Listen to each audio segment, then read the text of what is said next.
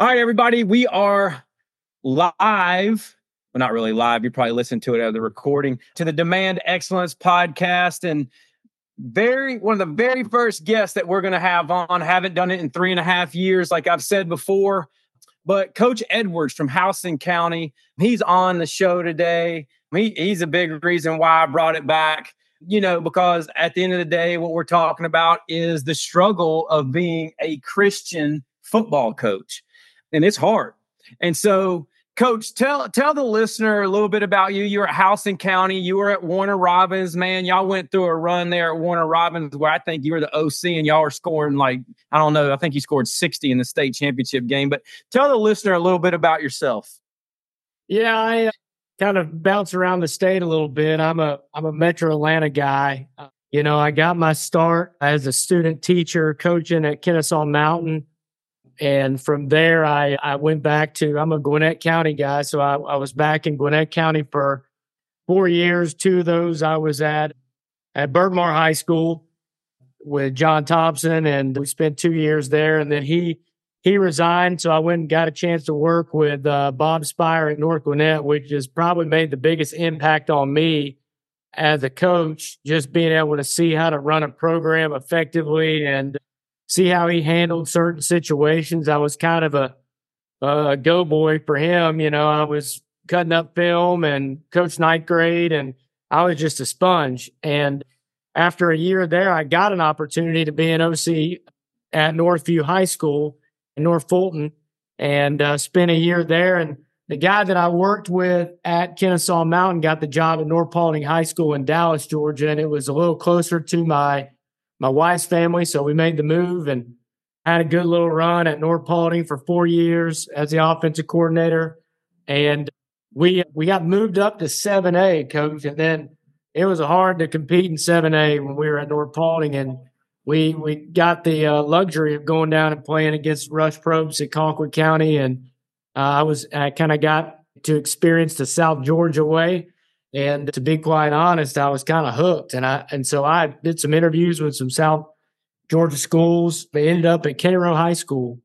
So we went all the way down to the Georgia-Florida line at Cairo. And I spent 3 great years there with Steve Dvorsny and, learned a lot and kind of changed my philosophy a little bit offensively after experiencing, South Georgia. You can't really just spread it out and throw it. You better be able to run the football. And that goes for anywhere, but it's different down there. And I wasn't looking for a job. Marquise Westbrook got the job at Warner Robins. And again, my wife's family is from Metro Atlanta, and my wife's father was sick at the time. And it was an opportunity to kind of cut the drive down. And I went to Warner Robins. We played for three straight state championships.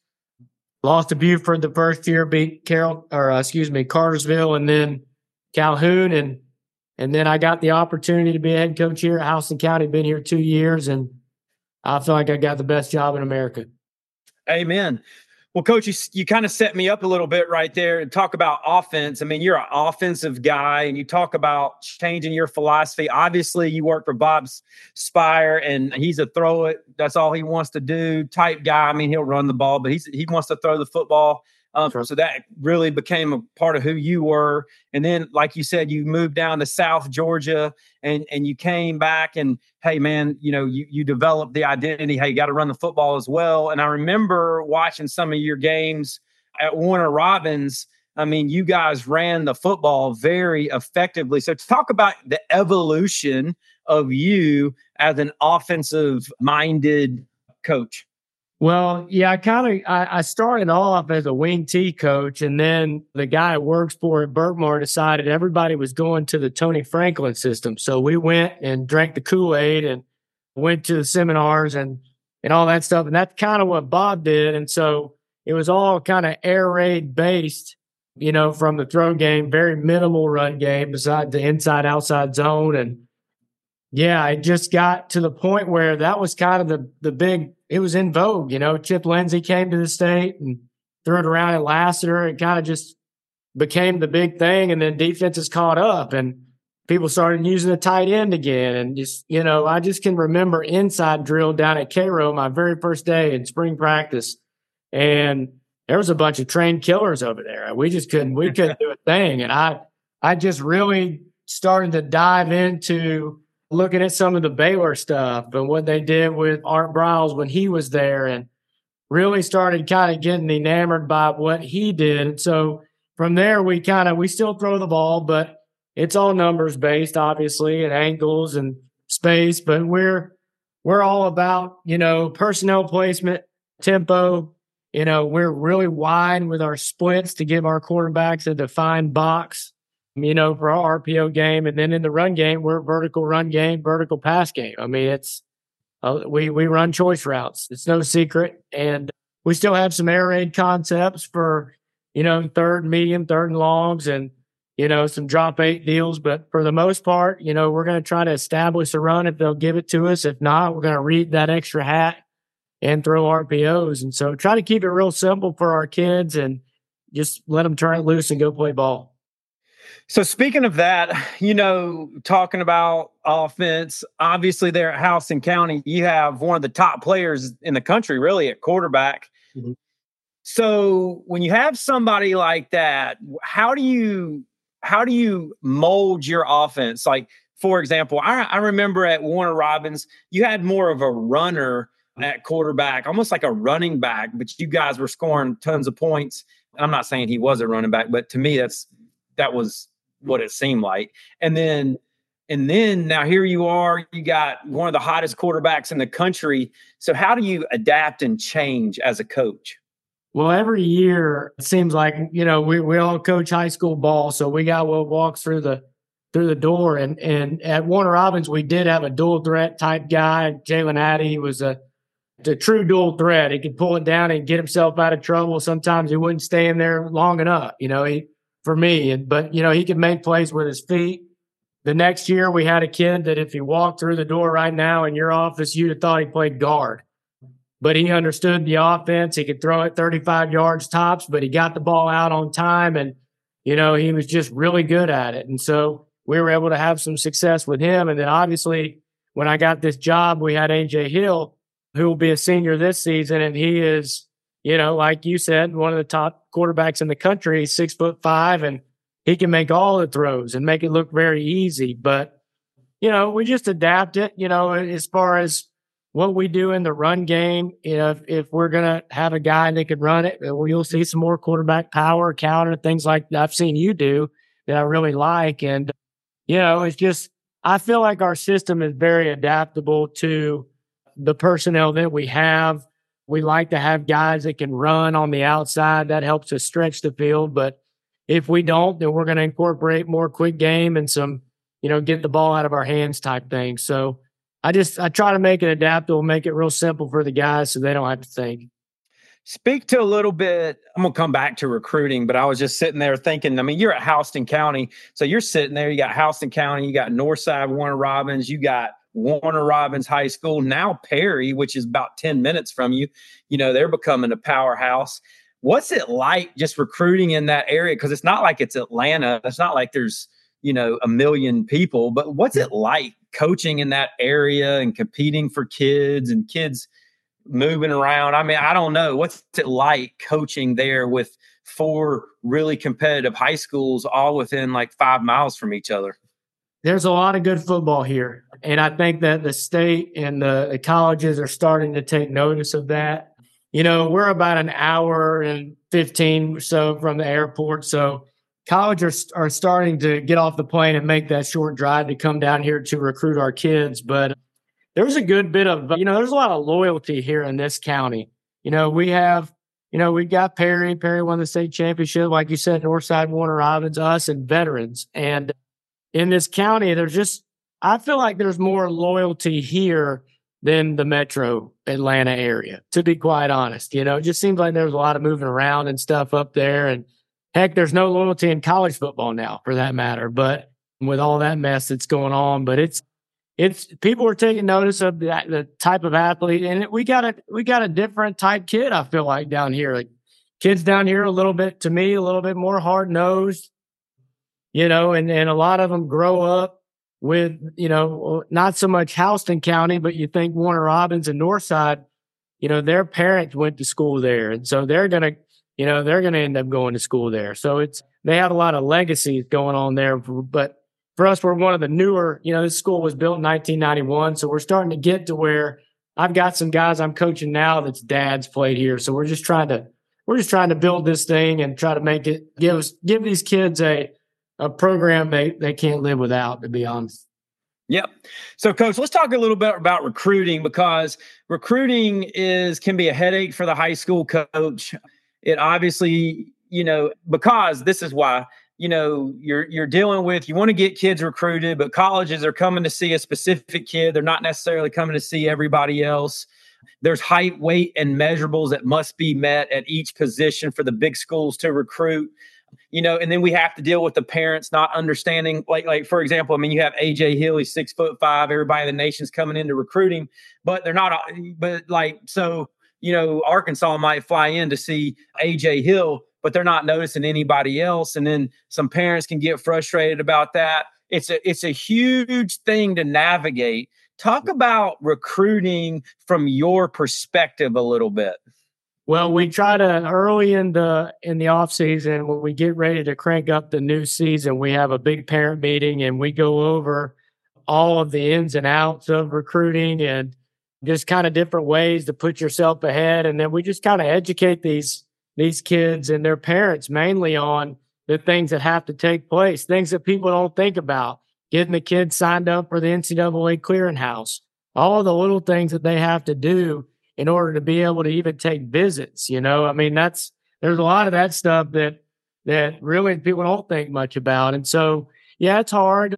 It's hard because we do get a pretty good amount of traffic with AJ and some other kids. And there hasn't been a whole lot of the, FCS Division IIs coming around anymore because of the transfer portal. So what you're seeing is, they're waiting around to see who doesn't get grabbed now for Division I, and they're taking what's left over. And so there's a lot of kids that are having to go as PWOs or, get admitted to a school and walk on, as you know, and kind of earn their way. But it is frustrating, for certain kids that, can play that, years ago would have gotten opportunities and they're not now. And so, we do a good bit of work with our kids on, the mental side and mindset and, our character ed program that we do in the off season to try to keep these kids as positive as they can and give, a team first outlook on things, but also just try to get them where they want to go if that's what their goal is.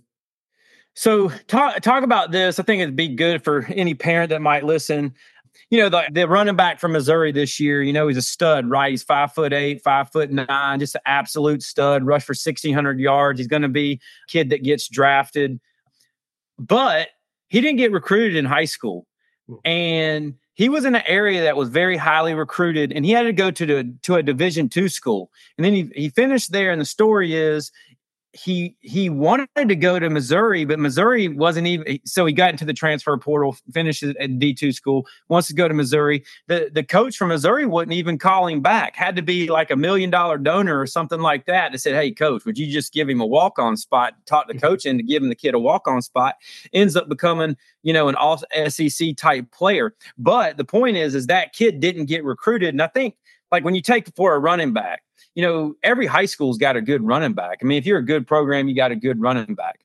But what you have, so the measurables of a running back, if you or me have a running back that's 6'1", and he runs a 4.6 and he's productive, he's going to get a lot of scholarship offers. But if we have a running back that's 5'7" and he's a 2,000 yard rusher, he might not get an offer unless he runs 10.7 in the 100. Talk a little bit about that. Well, yeah. I had a kid this year, to be honest with you, that fit that exact mold you're talking about. He was about 5'7", 5'8". He's back-to-back 1,700 yard rusher, and threw up all the stats, but he did not have the size to get those big time offers and opportunities. We're currently, working with him to try to find him an opportunity. It's frustrating.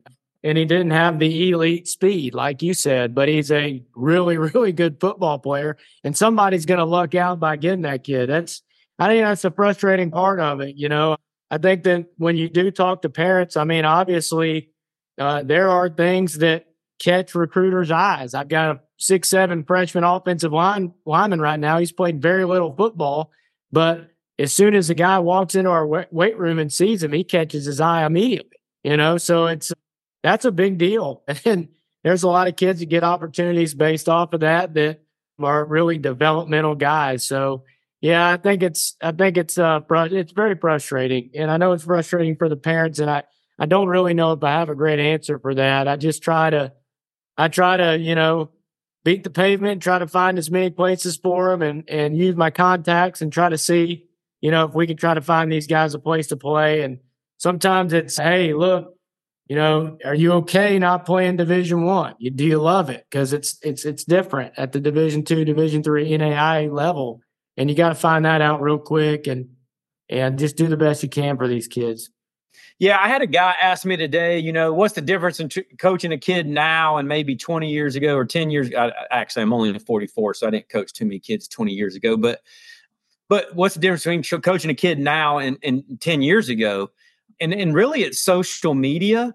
Kids are the same, right? I mean, it's been the same ever since God created Adam and Eve and they had Cain and Abel. But the difference is, I think, is social media. And now a parent can get frustrated, a kid can get frustrated because they see, oh, this kid's getting this, but I'm not getting this. Mm-hmm. Well, and so we live in that state of kind of like jealousy. Well, I'm jealous that they're getting something I'm not, where I'm just as good as them, but I'm not getting this. In reality, all we can really control is ourselves, and all we can really control is, becoming the very best version of ourselves. But when we get on social media and we start looking at that stuff, and this guy's got this and this guy's got that, in any walks of life, it could cause you to have issues. But it's really just, that's the thing, man, being content, being where your feet are, right? Being happy with yourself. And I think that's a huge difference. And I think that social media kind of drives like a little bit of jealousy and, and all that kind of stuff. Talk about as a coach real quick, like what your day's like right now, because you're a head football coach and everybody thinks that we don't do anything when it's not football season. But you're a head football coach right now. You're trying to get your team just their mindset of work and let's keep getting after it because you got to get better every single day. But you have one of the top quarterbacks in the country and you can't even sit down during the day because of all these college coaches they're just coming. Talk about that a little bit. Yeah, you're exactly right. I was joking with a couple of my coaches today. I was telling them I needed a secretary. I mean, it's out of control, especially the month of January when it's, the open time for the guys to come around. And yeah, it can be frustrating. I mean, it takes up, your entire day. My wife was joking with me yesterday asking, why are you coming home at 7:30 and during the off season? I'm like, because I don't get anything done between 8 and 4. When I'm here at the school, it's just nonstop people coming in. But that's why we do this. At least that's why I do it. I want to make sure that I give these kids all the opportunities that they can possibly get. I want to make sure I spend the time needed with these coaches, answering the questions that they need and giving them all the things that they need, transcripts, all of that. And I'm fortunate, the setup that I have here at Houston County is phenomenal. I have a great admin and, I've got 2 classes that I teach and that's when I have all my players. We have them all 6th and 7th period. So, I like for the colleges to come around. They can come around during that time, but I'm going to spend the first 5 to 10 minutes with my guys every day talking about our core values, talking about our culture and the things that we go over in the off season. But it can be exhausting, but at the same time, I think it's very rewarding when you see that kid that gets his first offer and, you have your principal send you a video of, the camera that's in the gym and you see the kid sprint out of there fist pumping because he's fired up because he got his first offer at Western Kentucky. I mean, those are the things that, really make you proud as a coach and also make you, it's very rewarding. But the social media thing, I wish I didn't have to be on it. I think there's some advantages of it. I'm able to keep in touch with a lot of people that I went to high school with. I haven't seen in a long time. So that's an advantage.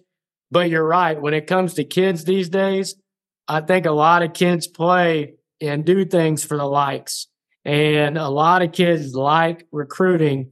They don't love football. They love all the attention. They don't love football. And then when all that goes away and they show up at that respective school, they can't handle it and they're back home real quick. So I do think that obviously we use Twitter as a way, or social media as a way, to promote our program, to promote our players, but I wish that I didn't have to be on it. I wish I could have done a 21-day fast of social media like my wife did here these last 21 days, but I can't, because I've gotten to be on there for my guys.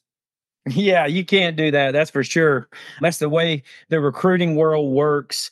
I'm going to shift gears right here. So one reason I started doing this podcast a long time ago is I kept trying to find podcasts where, man, like, you can find the leadership podcast and they talk about be how great you are, live your best life and all that kind of stuff. Or you can find the X and O podcast, or, there's all different types of podcasts, right? So, but I could never find a podcast that kind of blended in like being a Christian football coach and the challenges of that, and really pursuing excellence as a football coach and the challenges of that. And then the mix of, pursuing Christ, but we're trying to win, and it's hard for winning not to become our God and our identity and success. And we're chasing glory, and man, we can get so lost so fast, even being a Christian, even reading your Bible every day. Like, man, we can just, wake up and we're completely in left field and don't even know what happened. And so what I wanted to do was start a podcast where we interview a lot of great coaches and learn football, but also I try to kind of interview coaches for the most part that have a belief in Jesus Christ, a relationship with Jesus Christ. And that doesn't mean that person's a perfect person. It means that he knows he's lost and he needs a savior, and he's striving to live for the glory of Jesus Christ. And so talk about you and your experience with that, as you went from just in your walk, as you've been to a lot of different places as a coach. Your wife has moved a lot of different places. You've moved your family a lot of different places. And as you go to new places, that's a lot of stress, right? You're building a program. I can't imagine, you go from Warner Robins to Houston County and you got to build that program. And I know that's hard because I'm going through it here right at Hebron Christian Academy, because I've only been here my second year. So just talk about that a little bit. Yeah, I am certainly a work in progress. I've growing up, I was my family was a Sunday morning, Sunday night, Wednesday church, family. And my dad, taught Sunday school. And, I felt like, honestly, Coach, I go to college, and I think it happens to a lot of people, I lost my way. Over the last couple of years, I've lost my way. I've done a lot and said a lot of things that I wish that I could take back. I've got a lot of regrets. I think that's the beauty of being a Christian and being born again, is that we are all forgiven for our many sins. And I've got a lot of them and a lot of things I'm not proud of. Over this season, I felt like there was a giant burden on my shoulder. There was tons of expectations with the amount of talent we had this past year, and kids that were highly recruited.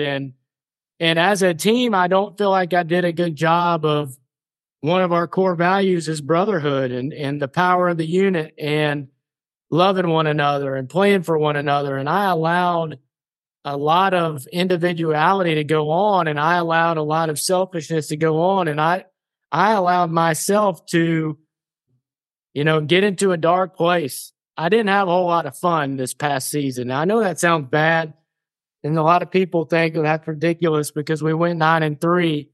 And a lot of people would be happy with that. But when we lost that last game, I remember looking around after our game and looking at our players, and I just felt like that the connection was not as good as it was the year before. I don't feel like we were as hungry as we once were. And so I really feel like, the game was up at Woodward Academy, and My wife's family's up there, so she stayed up there with my little girls. And I went home, and we got a dog, and he doesn't talk to me, right? So I can't get any advice from him. And I was at a rock bottom, Coach, an absolute rock bottom. And I felt like I was crying out to the Lord. And all I could do is just drop to my knees and pray. And honestly, we had a staff meeting when we got back to school, and I told all my guys, like, this is what we're going to do. We're going to clean this up. We're not going to use any kind of language anymore. I've allowed it to go on. I didn't want it to go on, and I've just allowed it to go on. I've been the problem.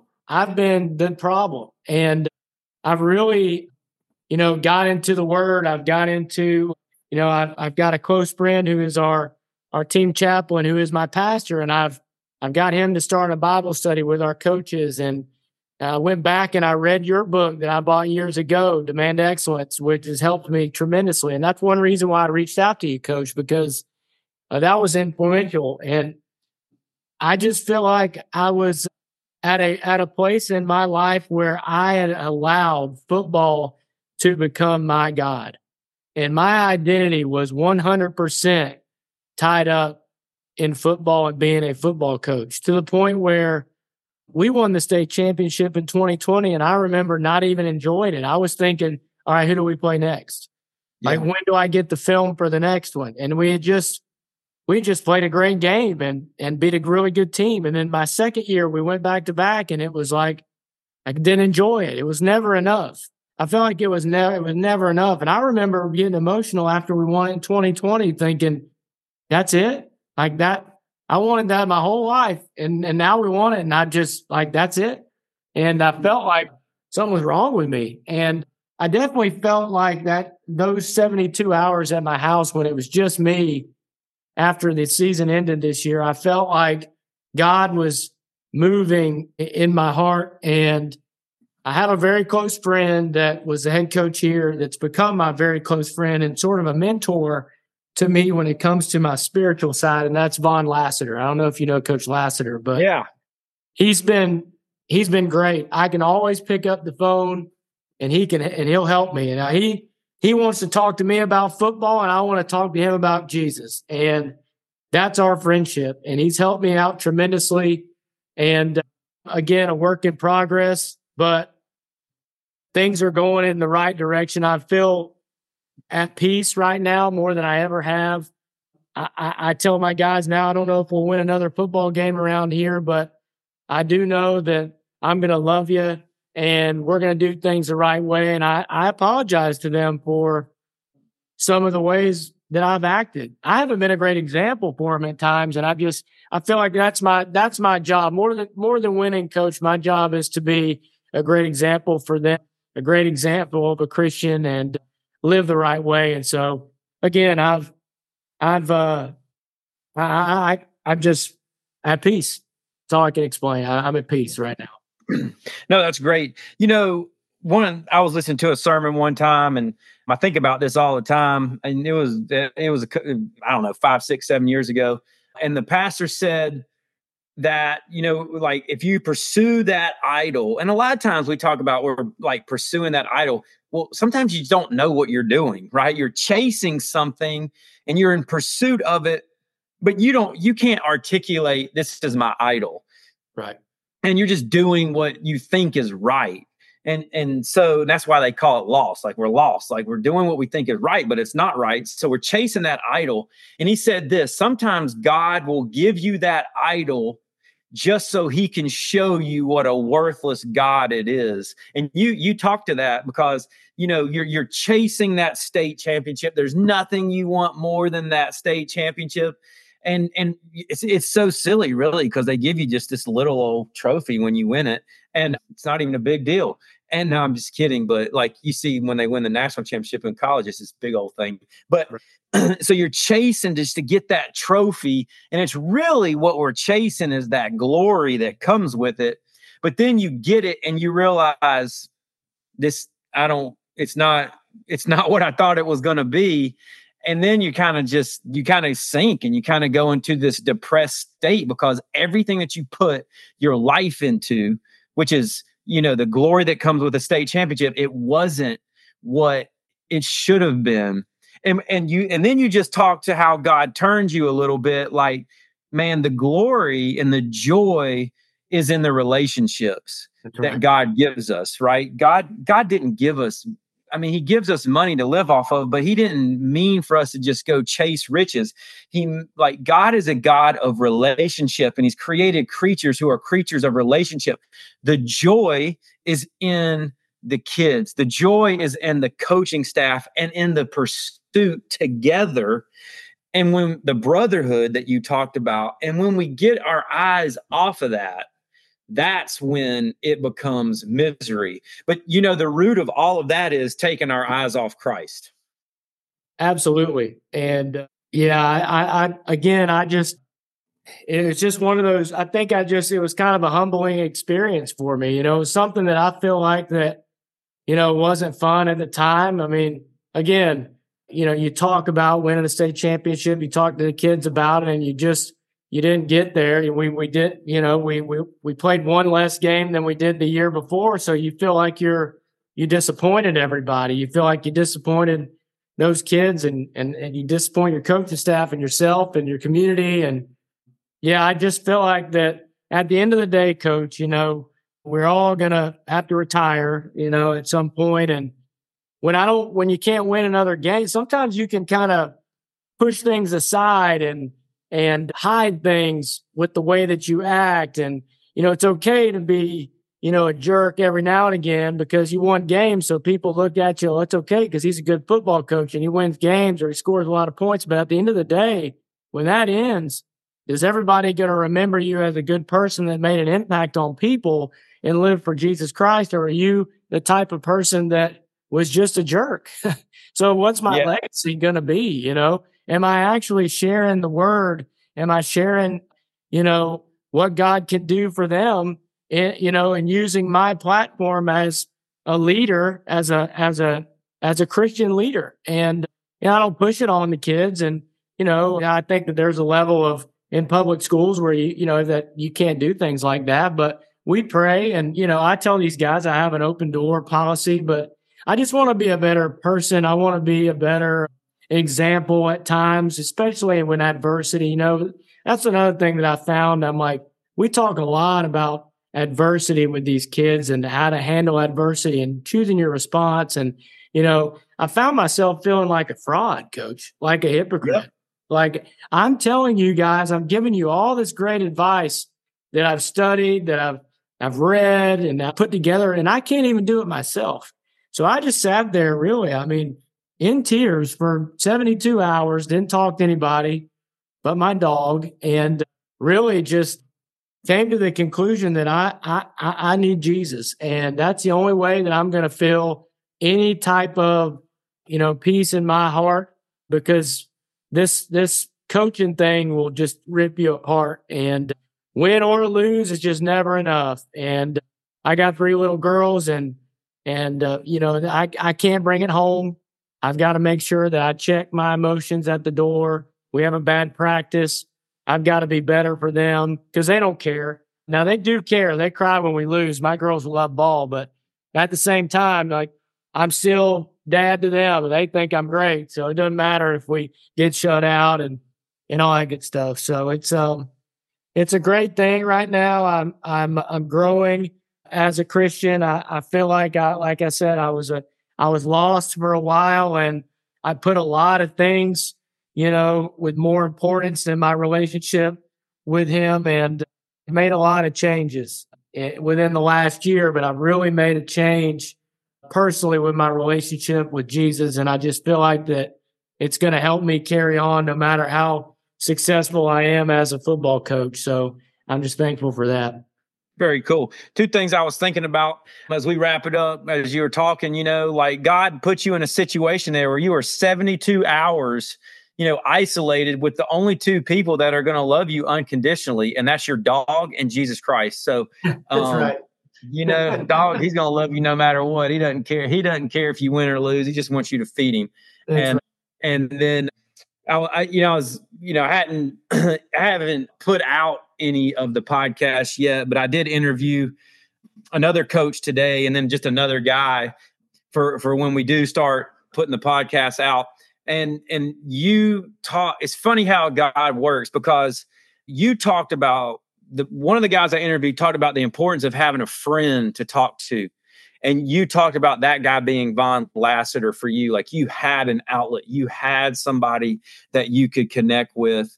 And then the other coach that I interviewed, man, he really struggled with what you were talking about, just the anxiety and the stress, and it's expectations. That's the great word that you used right there. And in reality, nobody puts more expectations on you than you. And then you're feeling what you want. That it's almost like we're feeling from other people what we already feel. And man, it's just, you can't live up to that, because you can't please everybody, and you can't even please yourself. And that's where this is the great challenge of life, where Jesus says, "Come to me, all you who are heavy laden, and I will give you rest. My yoke is easy and my burden is light." I always wondered what yoke was, because we associate it with eggs, but it's really what the cows wore around their necks to make them go straight.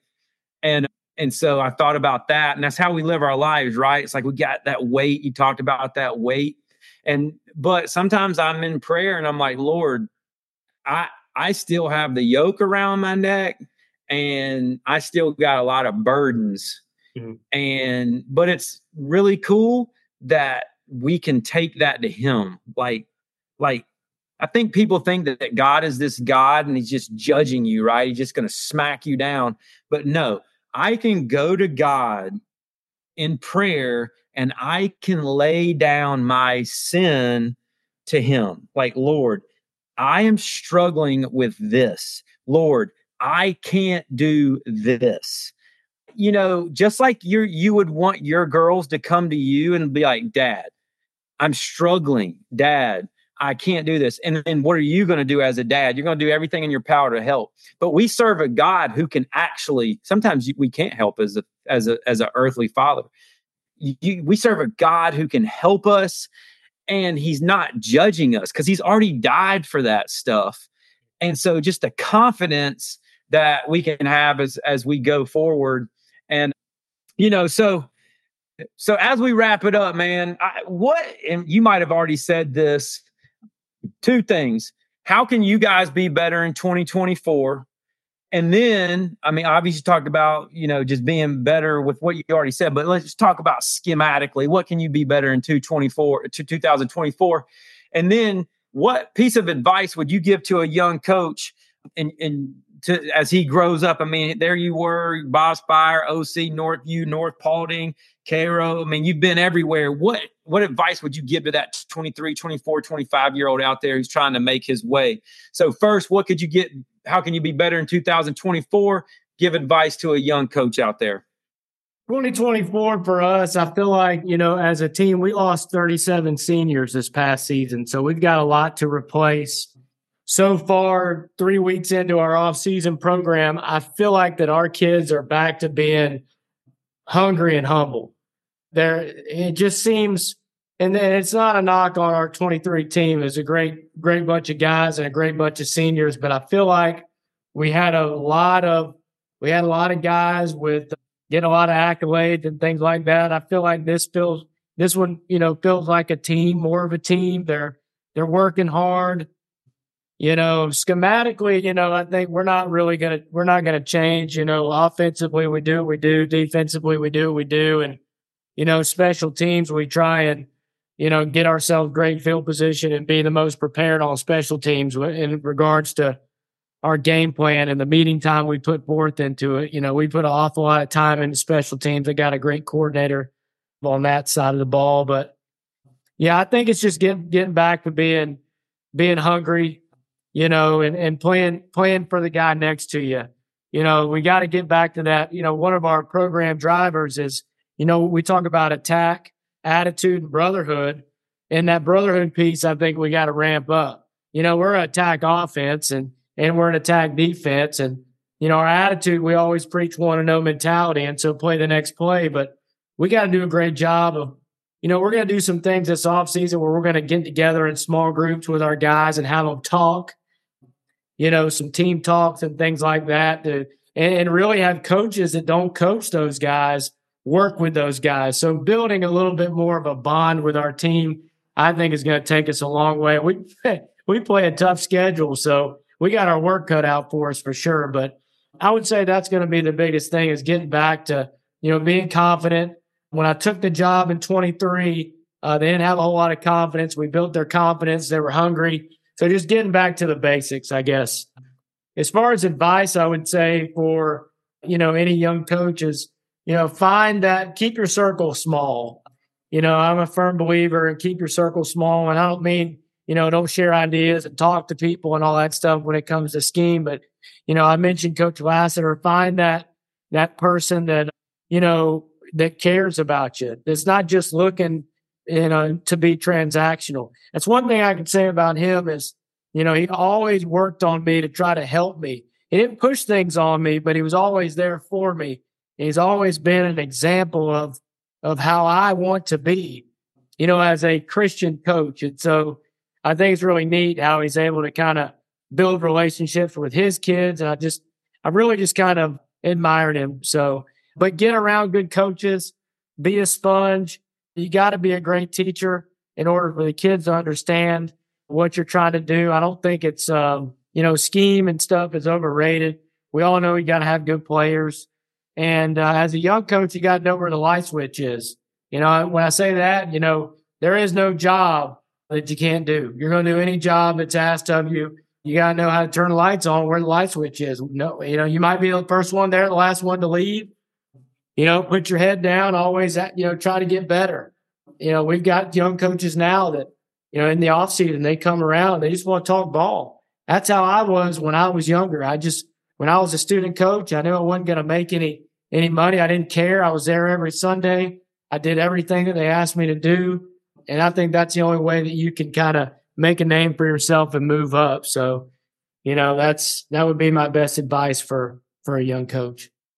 Absolutely. Well, Coach, it was awesome, man. I'm sitting here taking notes. I love that. Know where the light switch is. I've never heard that. That was awesome. But definitely appreciate you coming on the podcast and talking. I'd love to pray for us as we head out. And man, I wish you nothing but the best. Thank you, Coach. Lord, we're coming for you today. Just want to praise and thank you for loving us. Just praise and thank you for who you are, Lord. You meet us where we are. And sometimes we get lost. Sometimes we get sidetracked. We don't mean to get lost. We don't mean to get sidetracked. We don't mean to make more of this game than we should. We know that it's to be used for your glory, but sometimes we chase our glory. Sometimes we chase winning, Lord. And every time we realize we're lost. And Lord, we can lay down before you and Lord, and just repent and ask you to redirect us and lead us and guide us. And Lord, you answer every single time. That's the beautiful thing about Jesus Christ, Lord. You are a God of mercy and grace and direction. I just pray for Coach Edwards as he continues to coach there at Houston County. Just, Lord, continue to strengthen him in Christ and grow him in Christ. And may you use him to advance the gospel of Jesus Christ. Lord, we love you and we praise you in Jesus' name. Coach, I appreciate it, man. Thank you. God bless you.